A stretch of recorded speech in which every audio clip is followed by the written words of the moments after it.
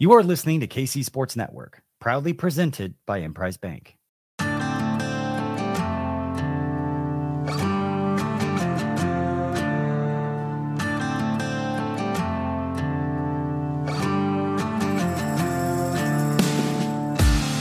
Coming up, the latest episode of Three Mall.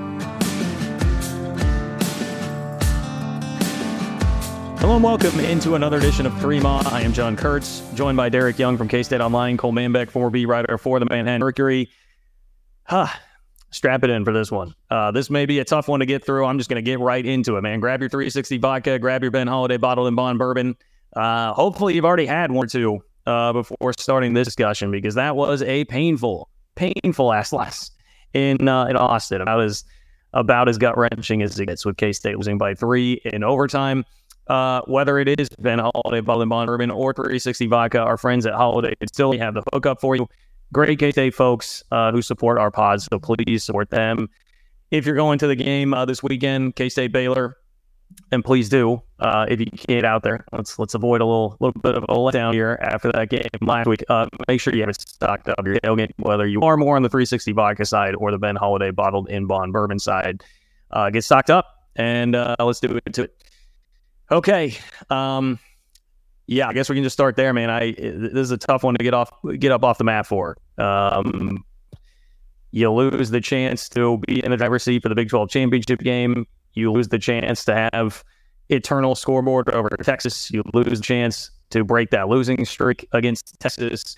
You lose the chance to vault yourself into the top 20 and become a topic of national discussion here for the rest of the week. And by the way, if you make the Big 12 championship game, you're like Oklahoma State. I think we feel pretty good about that matchup for K-State and Arlington had you actually gotten there. So there is a lot that was lost by losing that game, and especially to have K-State be the better team for the back. I mean, at least 20 minutes of game time of that, K-State was decidedly the better team there. And to have it come down a 4th and goal play like that with all the missed opportunities, it is one that's just going to sting and kind of make you sick for a while. I don't know that there's much getting around that fact. Yeah, I think because of implications and the way that it unfolded, it's 10 times more painful, probably more than that than anything that transpired with Oklahoma State and Missouri. I think Missouri was gut-wrenching in a way because it ended on a 61-yard field goal. Oklahoma State, they just didn't play well. Never figured it out at any point in that game. Against Texas, you did figure it out at the end of the second quarter. It might have been too little too late. If you figured it out before that, maybe you don't have to roll the dice in overtime, so to speak. But yeah, that was painful. And the first half, most of the first half is, where the criticisms are going to lie. Going for it in fourth quarter and overtime, I didn't mind that as much. More so I minded the 3rd and 1 call before Chris Tennant missed a chip shot field goal, when you probably could have done more there in that situation. At least, maybe a scheme or a formation that was really working for you on that day. The QB game wasn't really that effective. So painful loss and just a bad start again. And just getting down big deficits in Texas. That's become a common thing. Top 5, maybe a top 5 most painful regular season football loss in my lifetime. John, would you agree? Oh, you're putting me on the spot there. I'd have to really think through that, man. It's the most painful regular season football loss that I can remember in a while. Like, out of the Kleiman era, has there been a more painful one? I don't think that there has been. And 17 and 18 didn't matter enough for No, you'd have to go back to 2012 Baylor to probably find a more painful. I mean, you get Auburn hurt in 2014 because you missed opportunities, but it didn't. It was a non-con game, and it didn't. Auburn didn't end up being very good. And then 2000 OU, when College Game Day was in Manhattan, that one really hurt. I was just about to say that one. I was like, man, 2000 OU seems above maybe all the rest in terms of painful regular season losses. Yeah, I started writing out a list. I mean, I could maybe even argue 2004 KU, John and Lawrence, just because it was the first time. But that team wasn't going to go anywhere. It just the team was that good. Yeah, no, it stung. And then 2003 at Texas hurt a lot. The Roberson had the ball, chance to go up 10 with 10 minutes left in the game, and that one slipped away, and that was a team that we thought had national championship aspirations as well. They ended up winning the Big 12. Sorry to drag everybody down a dark hole of memory lane there of upsetting losses, but it's another long string of difficult losses to Texas. That's 7 straight losses to the Longhorns, and 6 of those 7 have been decided by a grand total of 29 points, an average of 4.8 points per game. And 6 of those 7 losses, you have a double overtime loss in 2017 where they lost by 6. You have this one where, regardless of everything that transpired in the game, and we'll talk about why they were in that position and playing catch up, but regardless of everything, even the 3rd and 1 call, which was incredibly frustrating, that DY mentioned, you had 6 yards to go with 4 downs. And that's I just have replayed those plays in my head, guys, probably 50 times. It's been agonizing. Yeah. And I was going to say, first, second, and third down were actually good calls. So they all could have been touchdowns, and that's what hurts. Like, I know people are getting on Colin Klein, and the beginning of the game was not good at all. But, dude, if Will Howard runs right on first down, I'm not sure that he's scoring, but he's getting to the 1 or the 2 probably, and your game... Yeah, there was one block that was finished. Your play calling completely changes after that. It was just not great vision on that play. The second down play, I mean, it's the jump pass, and I'll be honest, I haven't seen if that was wide open, but Ben Sinnott released off the line of scrimmage with nobody around him. I have no idea how Texas did that. And it just, the play, get it. It's hard to just veer off of that play and see that and make it happen. But that was what killed me. I saw him, the snap, and Ben Sinnott just walks right into the end zone with nobody around him.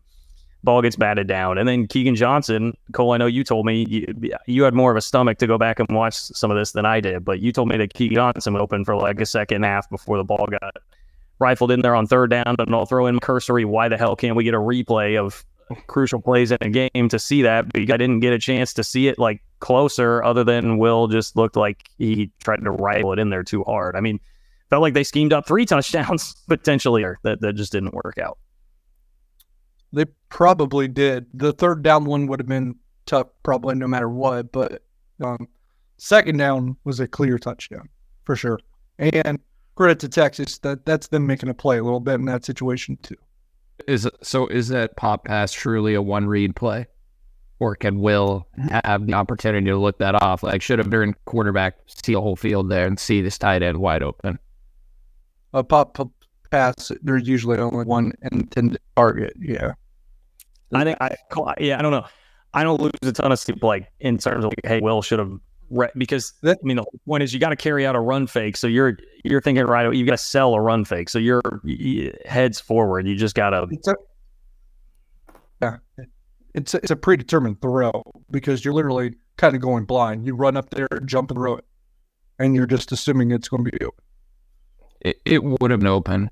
It appeared. Giddens was open. Yeah, he was popping open right as the ball gets batted down. T'Vondre Sweat broke free and unfortunately dominated K-State up front all game. I mean, he's a load at 365 pounds. And I don't know. In just my head, I was like, you see tight end pop open that quickly, wide open. I'm kind of hoping your quarterback sees the whole field and maybe, just goes ahead and chucks it. But I get it. Texas only had one defender to 2 guys there on that side of the field. It was bizarre. They screwed that up. So, but yeah, it would work probably if they block it right. So it's that one's done. And then the third down play, I mean, Will was late. I mean, Keegan was wide open, crossing over the end zone there, and they were in zone.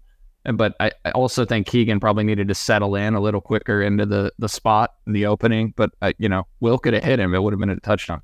So that's what hurts. 3 plays. Could have been touchdown. Did the ball get her like to his hands on the third down play? Again, like I have no idea what the hell. Like it was behind him, wasn't it? And he threw it really hard. And I mean, there was a lot of smoke on it though. Yeah. Yeah, I obviously I hated the fourth down call, so not so much going for. I mean, I do question going for it there because you're at the 4 and you're in an obvious passing situation. If you're at like the 1.5 or the 1 yard line, I'm more on board with it because you got the whole playbook, but they know you're going to drop back and throw, and I just don't love K-State's offense trying to beat them in an obvious passing situation there on fourth down, and I didn't like the call of what they did. Here's my thing, and I know Kleiman's not going to say it in post-game, but I would have to imagine a part of calculus there is Chris Tennant is not good in short-range situations. He's already missed a chip shot field goal. You already screwed up the snap on an extra point. And Chris Tennant is a guy that we've seen throughout his career. It seems to mentally, he's had some issues when things start to go wrong. And that was going to be another short chip shot with all the pressure in the world on him. I just think that probably has to be a part of your calculus. Like, hey, it's not, people view it as like it's an automatic 3 points. The way that it was going, I do not think that was an automatic 3 points. If that's a 40, honestly, if it's a 40-yarder, I would have felt better about Tennant there because he's better, for whatever reason, he's like better from 35 and out than he is 35 and in. That's what we've seen throughout his whole career. So I will defend the decision based almost solely on that. Like, you have a chance to go win the game, and would you guys have felt great about Chris Tennant lining up to go kick the field goal? Because I sure as hell wouldn't have. I would have been very nervous. No, I wouldn't have. And I think the outcry against not that play, I understand those upset about the play, but the outcry against that decision, I think, is a little too much. Just because had he tried Tennant out there again and he misses his third field goal from inside the 5 yard line, people are going to, want to burn everything down even more. So I think it's easier to live with it unfolding that way than with Tennant's leg. I think he's missed 3 extra points this year. And plus that chip shot field. So I'm with you, John. I think that's part of it. And then at the end of the day, they got out-coached and out-schemed on that call. They thought they were getting man defense. Texas showed man, flipped his zone, and basically took away that first read. Now, here's another thing I would say about the last play, too. I did watch that one again. You just got to throw the ball, right? You got to give Ben Sinnott a chance. I mean, I know it looked like he's probably going to get tackled like the 1.5, but that's a play where it looks like that's basically the one read. That's the one thing you got to do. I don't know that on trying to circle back around. I would have just, whatever. It's tough. I understand they got fooled, but you just throw the ball. Just throw the ball and give Sinnott a chance there. I at least it felt better going down swinging like that. But the second read, I think, was to Keegan Johnson. And to be honest, I'm sitting there. I was happy they went for it. Like I said, I think that was a call, and I think part of it for me was the paranoia that one of those Texas playmakers was about to do something because they had been shut down for quite a bit, and that's probably a reason maybe to just try to kick the field goal. But it felt like Xavier Worthy, Joel Brooks, you can't keep them down for so long. So that's why I felt like, hey, they got a field goal here. Let's take advantage and try to win it the time that they got a field goal rather than the time that they perhaps get a touchdown. Yeah, I gotta tell you guys where my thought process was before the attempt failed. I said kick the field goal. Malik Murphy was 8 of 22 passing for 73 yards and 2 interceptions over his last 182 passes and was averaging 3 yards per pass. He was completely rattled and had nothing going. And I thought there was a decent opportunity. He's just going to give you the ball and turn it over the way that he had played most of that second half. So I get they have a ton of playmakers, but the quarterback couldn't get him the football after he was dynamite in the first quarter. And so my thought was kick the field goal, take it to second overtime because of the reasons I outlined. I just didn't love in an obvious passing situation, dropping back there on fourth down and trying to win one-on-one in those matchups. I didn't understand the bit. Would you have felt good about Chris Tennant lining up to kick? Is an extra point. I mean, yeah, it was from the 4 yard line. He missed the extra point against UCF. He's missed 3 extra points in his career. So obviously not great, but I mean, he still made 97% of his kicks from inside the 5-yard line in his career. And so I think there's a better chance of that than scoring a touchdown from the 4 against a good Texas defense trying to throw the ball. So yeah, I would have felt better about that, to be frank with you guys. And I didn't understand the Ben Sennett route on that 4th down play, because he runs a route 1 yard off the line of scrimmage, is at the 3-yard line. He's not even close to the end zone. It had no chance. I don't get it. The first 3 plays were great. I don't get that play. If it's man coverage, since it's a rub route, there's not going to be anyone on him at all. He can walk in. That's the so shouldn't they? So should they do something?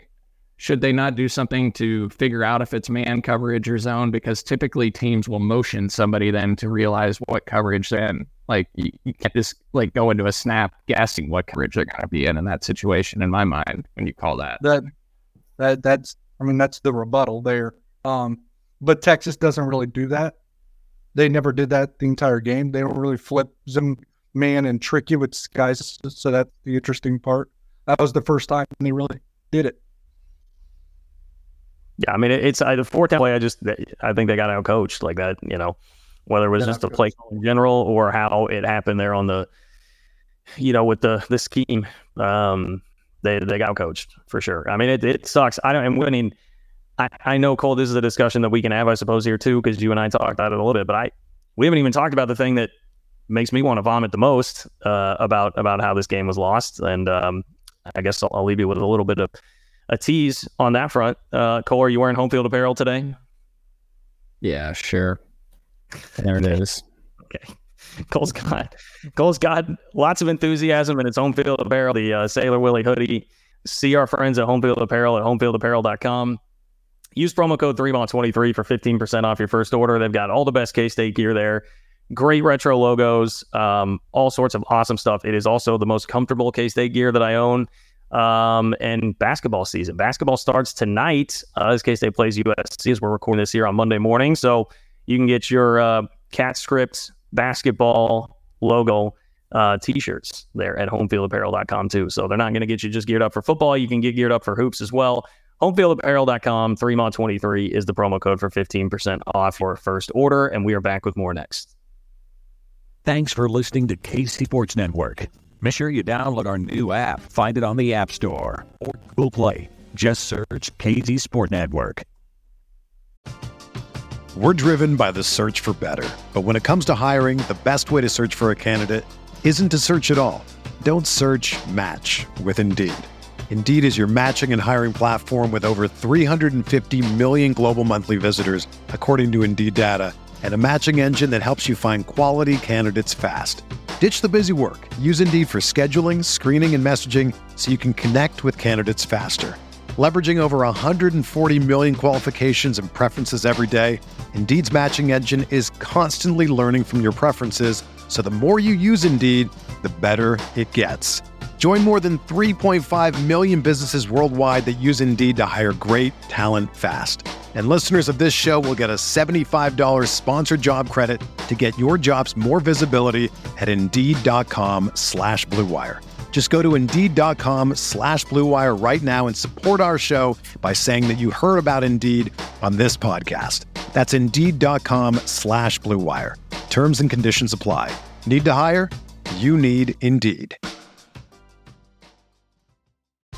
Whether you're a world-class athlete or a podcaster like me, we all understand the importance of mental and physical well-being and proper recovery for top-notch performance.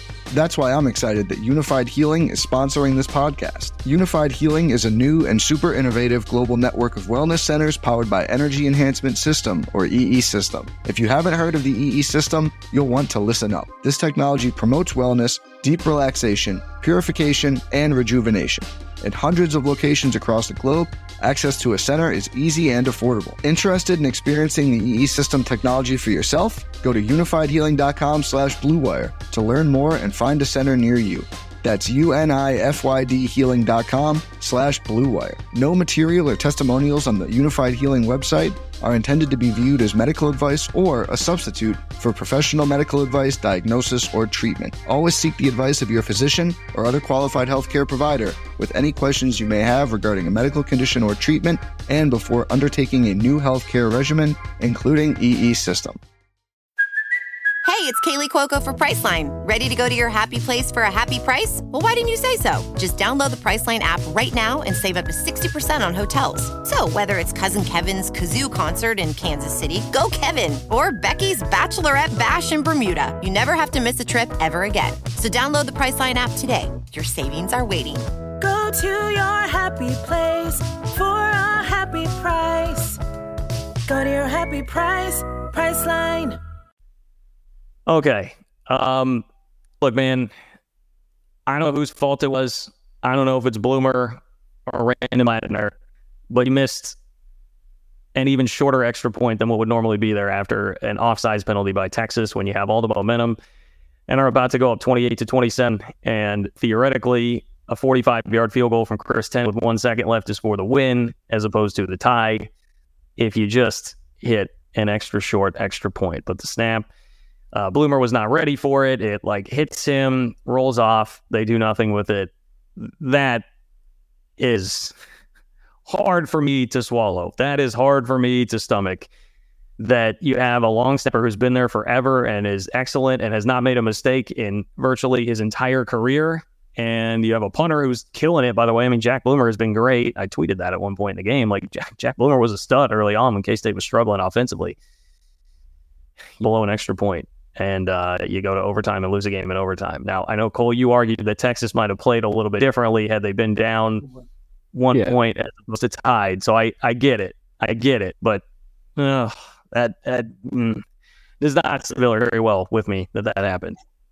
And I wonder, Derek, here, I wanted to ask you too, Derek, was there any insight into what exactly happened on that from the post game? Because I just wondered, with the penalty, there was, it was a little bit different. You're out of routine a bit because of the penalty and you're adjusting there. What? I would just love to know what exactly the hell happened there for that to go wrong in that spot. It was asked, but Kleiman said it was something they still had to figure out. And Texas would have played that differently. They're not going to go three runs and then punt, right? That's as if it's a tie or they're trailing in that game. So it looks a lot different. But if you're Kansas State, you probably feel really good about your chances for the same reason Cole wanted to, kick the field in overtimes, because you're still, up one in that situation probably. And Malik Murphy is the quarterback. So you still feel good about it. They would have played it differently, but you feel good about it. Yeah. I mean, it's very unfortunate. DY, Texas. I read that Chris Kleiman and the staff were heated at the officials on that missed extra point. Did they do something to delay the cadence or try to mimic the cadence that caused Rain and Platt? I mean, the guy's been perfect his entire career. It's shocking to see that. Did you get any indication or see anything that happened? No, I didn't. In my assumption. And the refs did it right because he was unimpeded to the kicker. Yeah, so they didn't just count them. They didn't let him decline the penalty. Yeah, because Tennant made it, right. So I think that was just the initial frustration about that. Yeah. Okay, makes sense. I thought that might have been what they were heated about. I mean, the Texas guy did stop when, of course, the whistle blew. So you still got to. You should just make the next extra point. So I'm not gonna make a lot of excuses for that. But it is stupid that Texas benefited from their own penalty. I will. Yeah, that's frustrating. But at the end, I don't know if Texas. I just think it changes the way the game is if K-State's up 1, and then later on when Texas kicks a field goal to go up 2, does Texas defend it differently when K-State's driving and tighten things up when they know a field goal could beat them instead of just tie? I don't know, the flow of the game, there were still 11, 12 minutes left when that transpired. Yeah. Yep. It's also honestly, I got very worked up over the 3rd and 1 QB power that resulted in the missed field goal. It's unfathomable to me that was the play call. Absolutely ridiculous that was the play. you couldn't run the ball all game, and you're expecting to run it with an obvious QB power and beat them up front without even the threat of a read or the running back getting the ball as you go empty. I don't understand that. But again, at the end of the day, I just harken back to the 6 yards with 4 plays. And it was right there to just take it. So like, I kind of just throw all that out in my head and just keep replaying the 4 plays, 6 yards. So when Ben Sinnott got that ball, DY, I thought they were going to win to get to this. Oh, yeah. I was like 98% there that they were winning that game. Yeah, at that, but all the momentum. I mean, you think about the way that game was going and where the momentum was at that point. Like Texas's offense just sputters again. On the field goal drive, they do nothing. Malik Murphy hadn't peed a drop in like an hour and a half of game time, and their defense was back on their heels. And the first play, you hit them with and give Colin Klein credit, a really well-designed play to slip Ben Sinnott in underneath and get that ball down to the 6. Yeah, I was like at 98% they're winning this game. I thought it was done. You had 3 good play calls, I thought, there. But it's funny because there is so much to pick apart, and we could probably do that a little bit more than we already have, about calls or how Kansas State began the game. But at the end of the day, you're sitting there 1st and goal at the 7 with a chance to win. So, but if you're cleaner, if you're better in the other parts, it probably doesn't take that. That would be the argument, really. Because you say that 3rd and 1 call, and I will say in general, look, and I get it a little bit, but Colin Klein's stubbornness to not really steer away from that game plan, which was really predicated on needing to run the football, which I thought was a good plan because I didn't have the confidence that this passing game could do what it did to Texas without the threat of a run game, but it did, and that's a good thing. But Klein and Will Howard referenced it, in post game, but he probably abandoned, that game plan too late. Yeah, I mean it's 2 years in a row that they've just been railroaded by Texas in the first half, and then had this furious comeback where they wind up falling just short. So, and I thought he saw that against Oklahoma State too. Well, some of that's like defensively also. I mean, look, the defense played great after the opening couple minutes, but they got blitzed early on in the game too. So it's been both sides. And that Texas scored 31 points in the first half last year in Manhattan. So you've had the same thing happen to really both coordinators against Texas 2 years in a row. But man, I mean, there are so many things.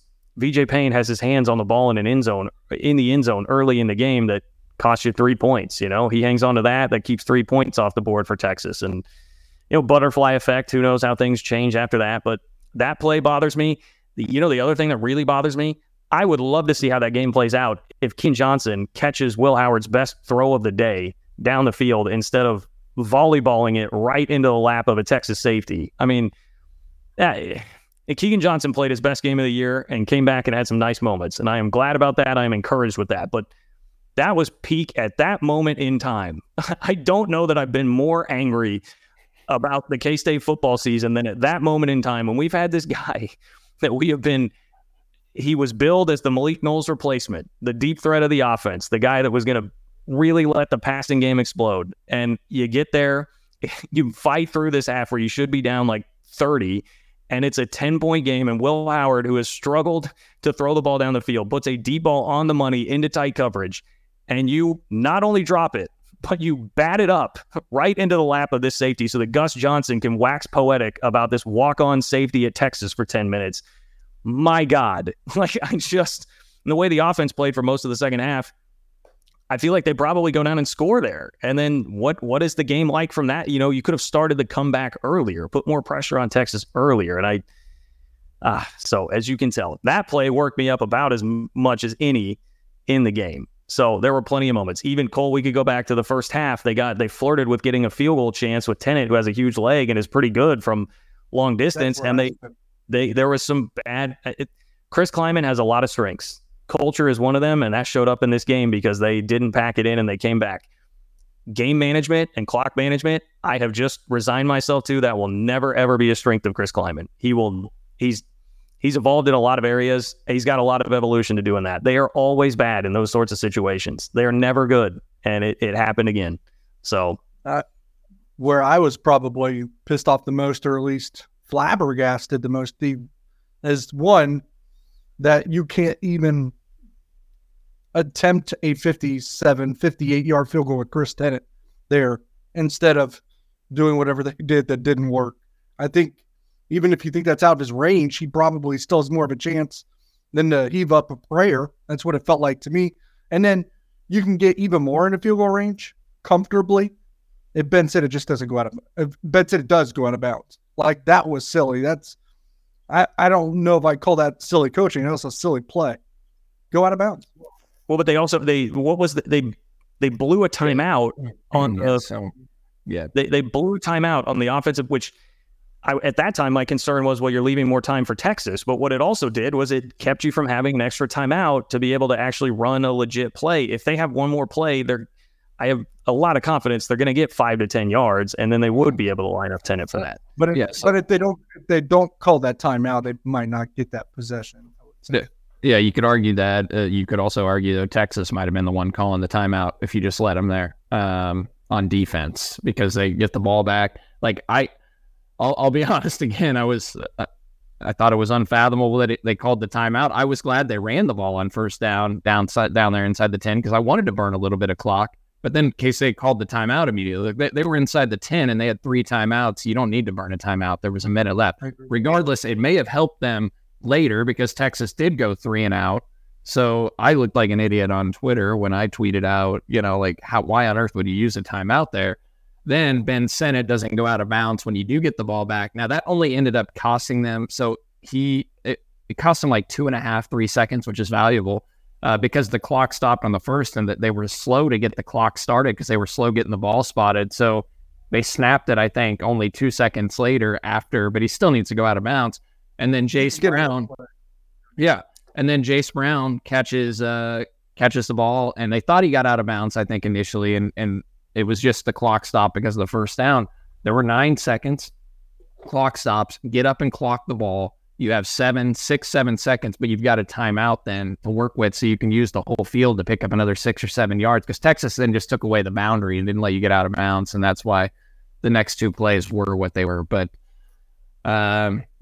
it's regardless, a lot of things very, very frustrating in that game. Look, some of the best coaches, for whatever reason, struggle with clock management. Andy Reid has struggled with that for as long as he's been the Chiefs coach, and he's one heck of a coach. So coaches struggle with that. It's frustrating as a fan, though, to see that. And a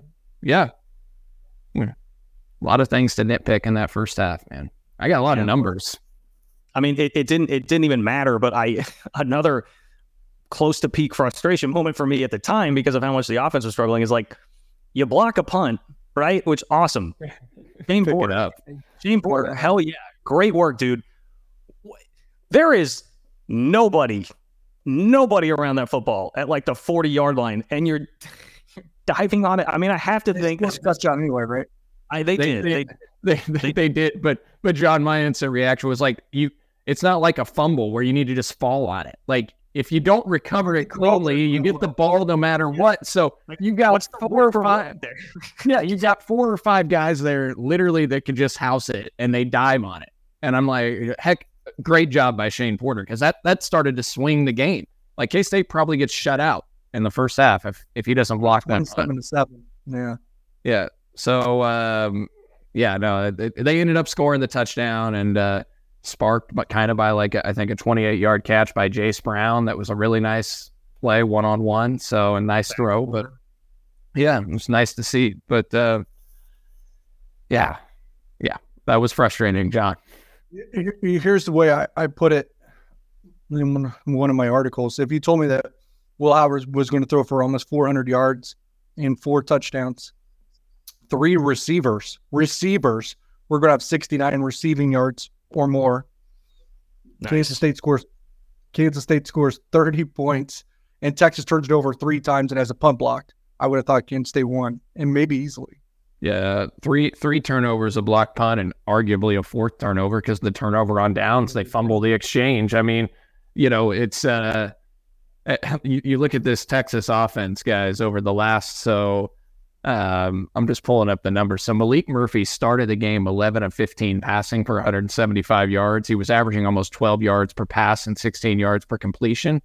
I mentioned earlier, following his hot start, he goes 8 of 22 passing the rest of the game for 73 yards and averaged 3.3 yards per pass.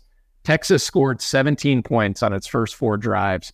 Over the final 12 drives, they scored 16 points, an average of 1.3 points per drive, but it's really 9 points on 11 drives because the K-State offense gave them the ball at the 5-yard line. You could argue that K-State's defense held Texas over the final 12 drives without a touchdown, essentially. I mean, they got the ball at the 5 and they just punch it in.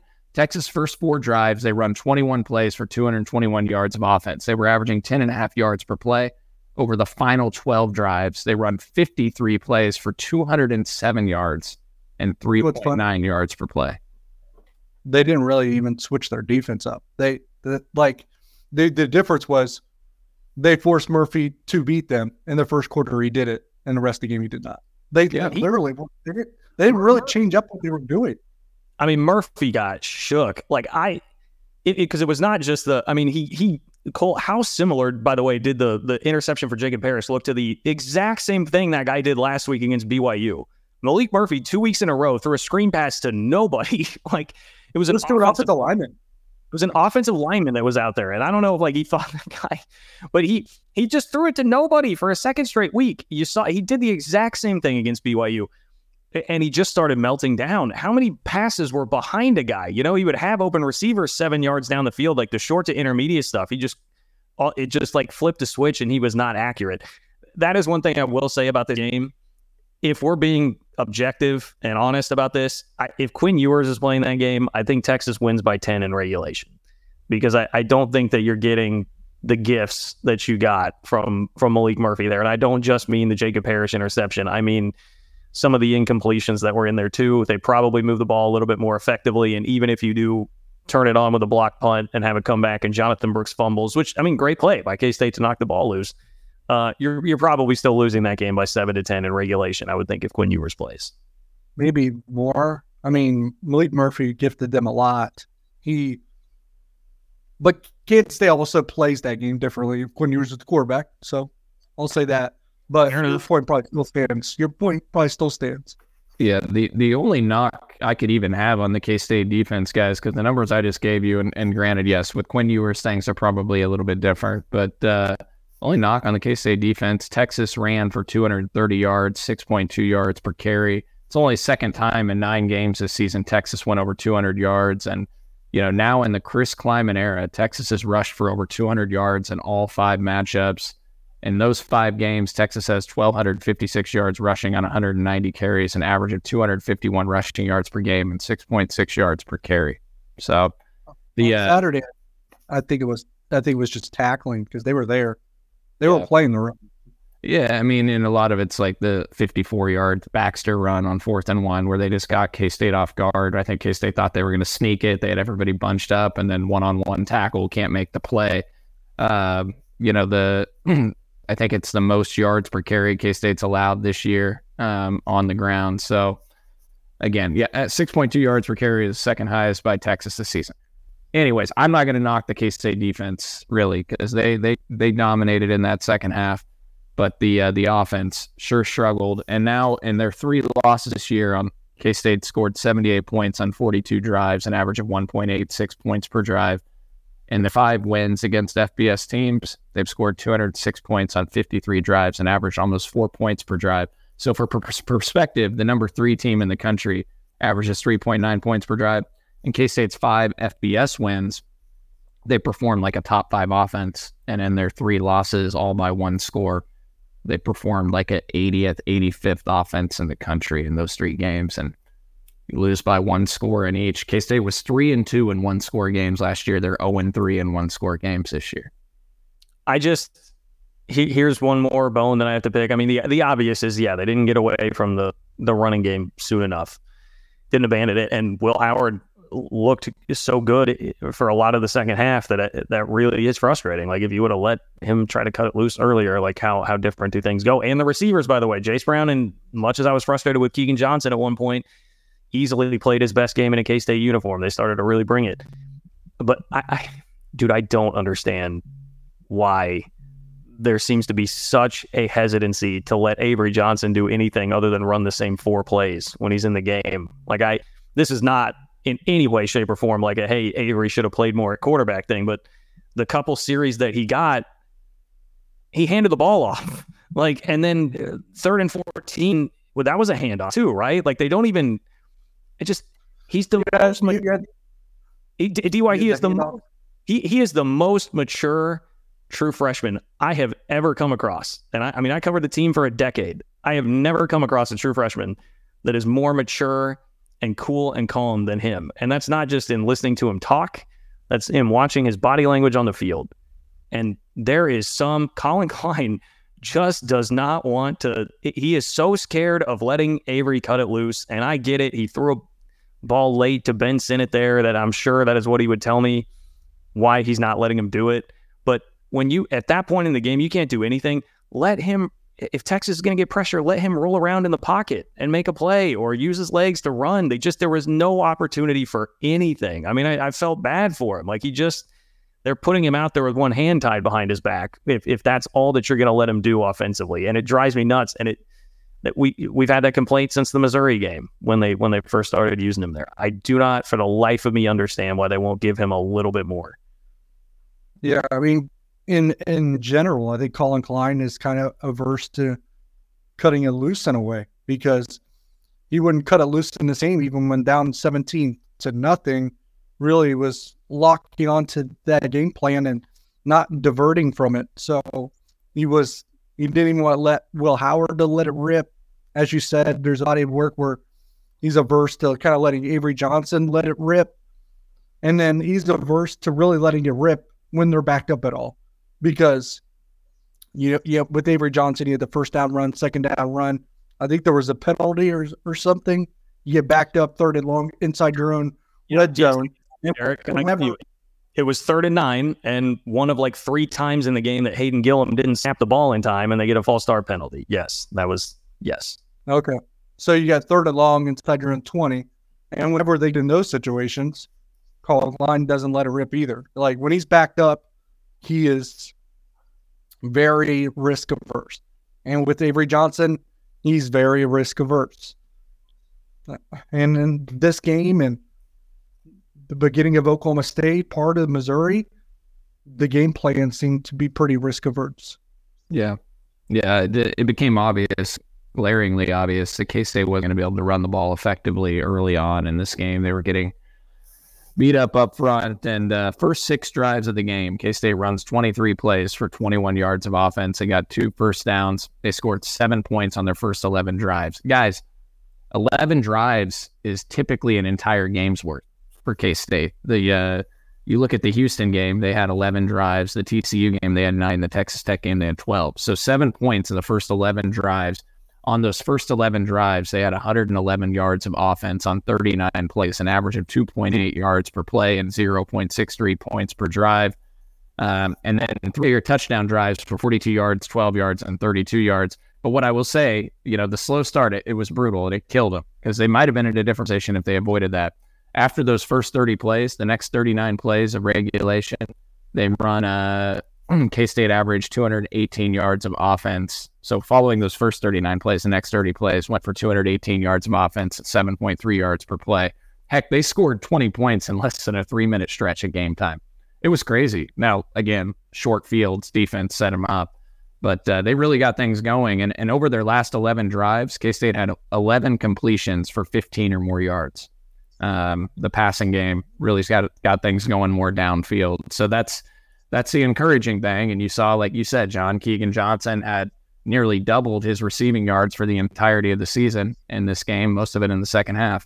And then Chase Brown continues to show that he's going to be a dude.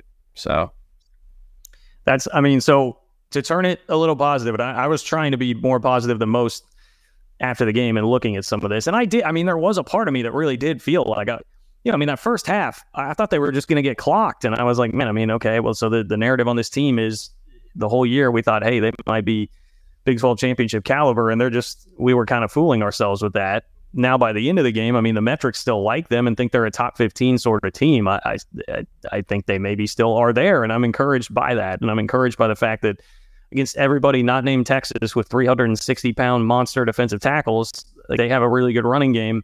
Now they finally showed in a Big 12 game they could actually cut it loose and throw it down the field against a pretty good defense. Can those things come together now for the final 3 games of the year? Because you do still have 9 wins out there. You do still have a potential 10-win season if you're going to go win a bowl game. Like, it still can be a nice finish. If you beat Kansas and Iowa State, that would help people feel a lot better. Is that replicable? Like, is this something that they can build on? Keegan Johnson playing better, Jace Brown continuing to emerge, Phillip Brooks looking great. I mean, give him a ton of credit. That play that he made along the sideline helped really jumpstart things, and that was a hell of an effort. Is this something that can continue for them the rest of the year? And Will Howard, by the way, too, because we probably need to talk about Ben Sinnott's comments at some point here after the game, calling people out for criticizing Will Howard. But, for being honest, we have not seen the fourth quarter Texas Will Howard has not made an appearance the entire season. That was like 2022 Will Howard. He's been on a milk carton the entire season until now. I realize the offense was great against TCU and Houston, but that was a lot of check down. That was not doing much down the field. That was the Will Howard we saw that was so effective last year in 2022. And it is the first time and it came in early November, was the first time that we saw it. So can that be something that they replicate down the stretch? I think you can replicate it because Texas has a better defense than the next 3 teams that you're going to face. So I think that's fair to assume. You got to really like your offense going forward. They're continuing to grow, continuing to build.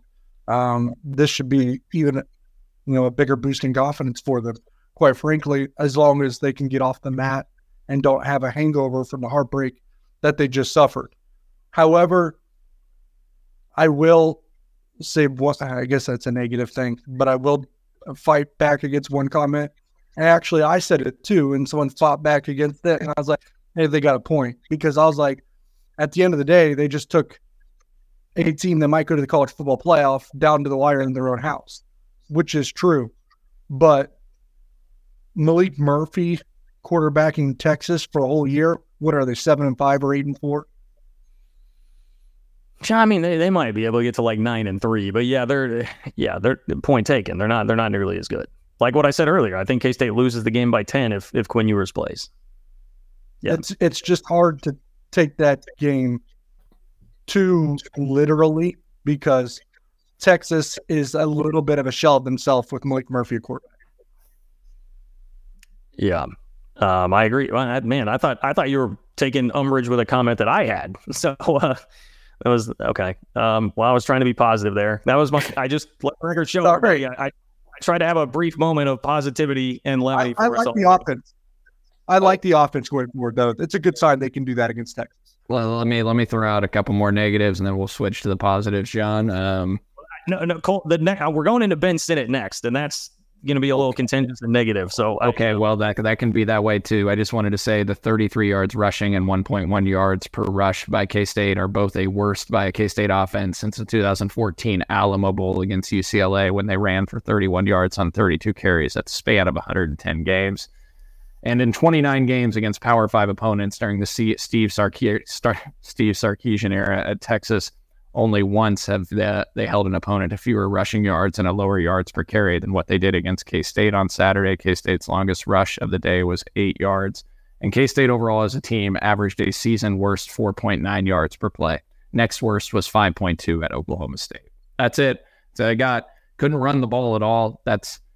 I know Texas had the best run defense in the Big 12. We thought that was a concern. They were holding teams to 98 yards a game on the ground and 3.2 yards per carry, both best in the league. But I'm a bit surprised they couldn't be a little more effective in running it. If I'm going to throw one more comment out there that probably is connected to that, it's just like that. It's more of a mismatch against them than everyone else, so it's more glaring in this game. But when you're so, aside from Cooper Beebe, when you're so light on the interior, I'm talking Hayden Gillum, Taylor Portier.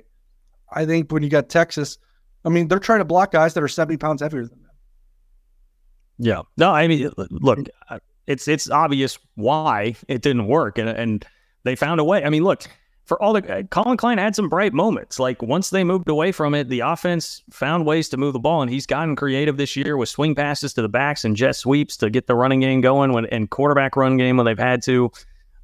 He had a couple beautiful, I thought the tight end screens to Ben Sinnott both times were really effective. That was a creative play. The play again to Sinnott on their first snap of overtime that they get the completion down to the 6. Really well schemed. Like Colin Klein does a lot of things really well, but yeah, clearly there were some big lows in the game too. After the game, no, go ahead. I said you made me think of it. Kansas State's become a really good screen team. They really have. They have. And another moment that really killed me is Keegan Johnson right before the 3rd and 1. That play, he was a half step from the end zone. Like he just barely got tripped up. He just barely got tripped up, and that was like a little screen out to him, and it almost went for a touchdown. It was very close. He needed like just if it would have come off a little bit cleaner, I think that could have been a TD. After the game, though, this has obviously drawn a lot of reaction. Ben Sinnott had this to say about Will Howard. Kellis Robinette tweeted this quote. He said, quote, "If I hear one more bad thing about him, if I hear one more thing about how he's not our starting quarterback, it's going to really piss me off." And that's just a little piece of it. I know he called out like media and fans. I believe, Derek, you were there, so you can fill me in on that. I guess this is what I would have to say about that. I understand a guy sticking up for his quarterback, and there has been a lot of the social media stuff in particular, like people get emotional and there's been ridiculous things said about Will Howard. I understand the frustration there. And as a guy in the locker room, I get how that wears on you. He's your guy. You see him working and grinding. He won a Big 12 championship last year. Like sticking up for your guys, you should be doing that if you're a player. Now, should you be doing it publicly like that? That's a whole different discussion. And the other thing I would just reiterate is we've talked about this before, Cole, how like we felt bad for Will when like Avery came in and saved the day against Texas Tech. We do genuinely feel bad for him, want him to succeed. If Will Howard played the entire year like he played the 4th quarter of the Texas game, this would have been no discussion at all. There would have been no social media noise. There would have been no media conversation about what do you do at starting quarterback. Like you have to play better. And for most of the year, he has not played to that level. I respect Will Howard a lot, and I want him to continue playing like that. And he was a warrior against Texas. I very much respect the effort that he put out there. But let's not just retroactively make it seem like everybody was making up what his performance had been for most of the year, because it just has not been up to par for most of the year. And that's why a quarterback controversy started to creep in. So, I mean, that's one part of it. Another part is like, what are you doing now to Avery Johnson's head when he sees a comment like that? Like, hey, Will's our starting quarterback. Why are you guys talking about anything else? You're going to get some of that with playing 2 quarterbacks, but I'm not a huge fan. I understand it, and I get why Sinnott did it, and I get they're human and they have frustrations and egos just like the rest of us. I totally get it. I get pissed when people say things about me on social media and whatever too. I mean, I'm certainly throwing stones from a glass house, but I'm not super crazy about that comment. Neither was I, and maybe he just hadn't cooled off from what was a very emotional loss, and maybe in retrospect wouldn't have done that, but there was never really a question mark that contributed to that comment. So he also went out of his way to do it, because he even said, and I got something to say about that. Went on his, way to defending his quarterback. That's my quarterback energy from T.O. after, in the NFL, Terrell Owens, when he did that.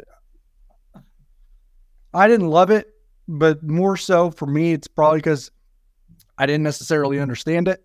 Because like you, I'm like, Will Howard has had some moments that weren't as great this year, but so I'm looking, because he said something about the media. I'm like, man, any criticism that I saw, I thought was pretty fair. Now they get some stuff from over the top fans that we don't see that could contribute to this statement.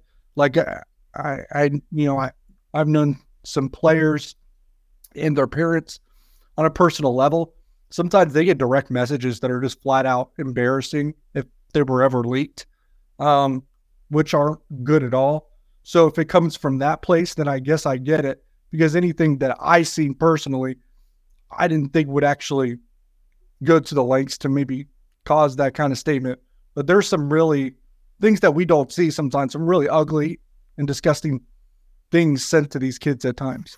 Yeah, there's no room for any of that, and I get it. Like, social media can be a cesspool, and so these guys, and at their age, it's only natural to be on there from time to time and see some of that that's being said, and not to be emotional about it. I get heat of the moment type reactions as well, and Ben Sennett's a college kid, and Will Howard's a friend of his, and they're great teammates, and Will's a great dude. We all love Will. We've said it a million times. I think everybody's been pretty darn fair about the situation from a media perspective. I just, like, to John's point, like, it wouldn't have been the situation if it would have been the Will of last year for the majority of this season. Nobody's talking about, splitting quarterbacks. And the thing that I really just don't like about it, two things. They talk about, and Chris Kleiman preaches, blocking outside noise. Then you come out and make a comment like that where you're clearly not blocking out the outside noise. But two, John, to what you just said, it puts Avery Johnson in a really weird spot. I don't love it for that reason, because it looks like you're publicly siding with one quarterback over the other, and it's an uncomfortable situation for Avery. And I don't want to speak for Curry Sexton, but on our pod that we do each week in the 3-Mall bonus edition, he talked about before early on in the season why he doesn't like 2 quarterback systems, and that the Daniel Sams, Jake Waters thing, it created kind of the divide. And I think you could maybe see that happening here. Avery's a great teammate too. I'm sure everybody likes Avery and everybody likes Will. It's just an uncomfortable situation for all parties involved. And I just wasn't a fan of those comments necessarily there in that situation. I will say, to kind of make an example out of what they might see, I hated that this guy screenshotted out. You saw the direct message that Trilly Donovan screened out, right? Suck my. Those are along the line. Those are on the lines these players get. Why aren't you reading the whole thing? You know what though? That line that Trilly had about Tang that was chicken shit. I get it, but I'm just saying, if Trilly Donovan gets that, Trilly and I have DM'd a little bit at times. He's been a good dude at times. That was a chicken shit line. I'm sorry. So. It was, but Trilly Donovan's getting that line. Some of these players are getting stuff along those lines from drunk fans in the moment. Yeah. No, there's definitely. I've gotten DMs before too, and from people. It's hard to imagine some of these folks are real human beings sometimes when you see the things that are said. So I get it. I feel for the guys that have to deal with that type of commentary. It's a tough situation, but. Just wouldn't like the. Yeah. I mean, we're also. I mean, you're in your 30s, married with kids. I'm in my 30s. John's in his 30s. We struggle with that, but we can brush off a lot of it. A 20-year-old, that's tougher to brush off. Yeah, no, there's no doubt. It's. I would admit that I've been bothered numerous times, and that's at my age. So, and I wasn't, in college, didn't have to deal with this really. Plus, I wasn't a public figure. Look, I don't. Let me make it clear. I don't even think it's really fair for you to lump me in that statement, like, "Oh, we can brush it off real good." I am not good at it. I have not been good at it throughout the course of my career. I mean, I will openly admit that. So again, stones from a glass house, but it is what it is. That doesn't also mean that this can't still cause some problems. So it is what it is. It is what it is. I love Senate. I want him to keep balling out. I would love if Will Howard plays like that the rest of the year, man. I would love to go send him out with a 10-win season and feel great about what he's done in his K-State career, man. Let's do it. Sign me up for that. Let's just keep it rolling. Thank you, Ben Sinnott. Over 29.5 yards. Easiest bet of the year. So does this team have the ability to recalibrate from such a devastating loss and be okay this week? Now, this is more devastating than anything that they've endured before. But they've got off the mat after losses in the Kleiman area very well. And I'll put this on it. If there's any game, if you give me the schedule, like what game would you like to have after this one? It's probably Baylor at home. They freaking suck. Yeah. In terms of like what you would love to see, I'm glad that it's not going to Lawrence like this week. We'll put it that way. Yeah. I'm glad that it's not Iowa State at home. Actually, out of those games, Iowa State at home might have been the trickiest to have right here, because Kansas, I mean, there's going to be plenty of motivation for that. Yes. But if it were Iowa State at home, like that might be a tougher one to get up for, and they are definitely capable of winning the game. I'm not sure. Hopefully this, wouldn't get old takes exposed or whatever, but I'm not sure that even if K-State came flat, that Baylor has it in them, and who knows where their mind is going to be after the way that they lost on Saturday too to Houston. Dana Holgorsen, 2 of the 3 wins for the Big 12 newcomers over the old guard of the Big 12 belong to Dana Holgorsen. Who had that on their bingo sheet at the beginning of the season? That 66% of the new Big 12 wins would belong to Dana. Okay. So thanks to Oklahoma State, their wins total cashed over already. Yeah, it was 6.5. All right. Well, TY apparently makes some good bets. If you listen to the wins odds, he might dispute that or not believe it. But anyway, I got to get going.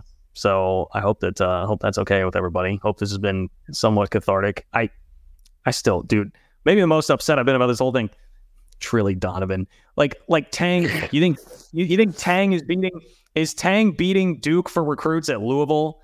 Kiss my ass, man. No, he's not. That's not about K-State. That's about Duke. That line made me so mad. It was bad because it. Oh God, do I? I'm gonna say I'm sad because Quez Glover's out 6 to 8 weeks too. That's brutal news. Brutal news. Jeff Goodman tweeted that this morning. What? Intelligent, yeah, that hurts John there. He did also say that there's optimism Naquan Tomlin could return fairly soon as long as his legal situation is resolved, which if you're on our Patreon page, John, at patreon.com/3mall, you may have saw some indications of that recently. So, Goodman just now saying it, but we've hinted around at that. So Patreon.com/3mall. Patreon.com/3mall to get in on the action there, get that inside info early, and get post game. If you want to hear me do a solo post game show without, because I bailed, because Cole bailed. Cole was too sad to do post game, so I didn't. And then we also screwed up sending out the link the first time, so I was rumbling, bumbling, stumbling, but we got it in.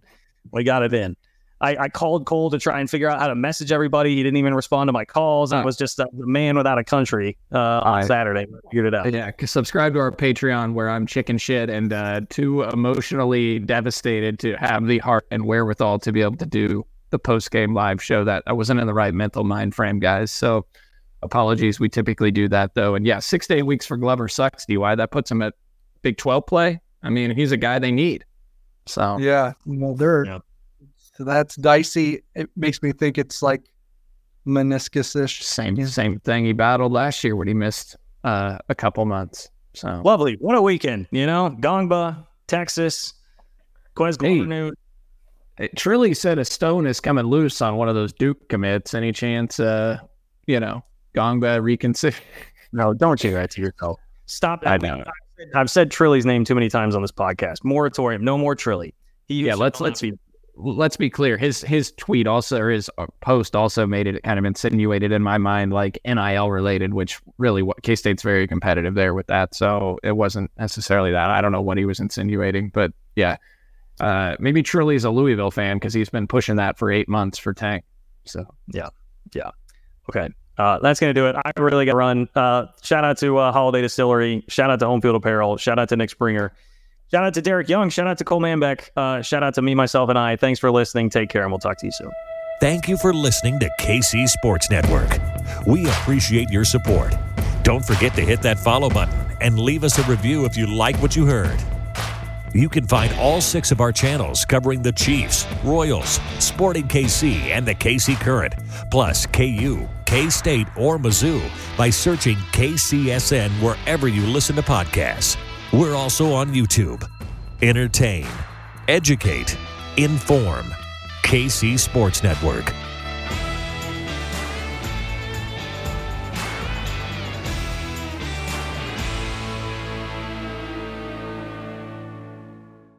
This is the story of the one.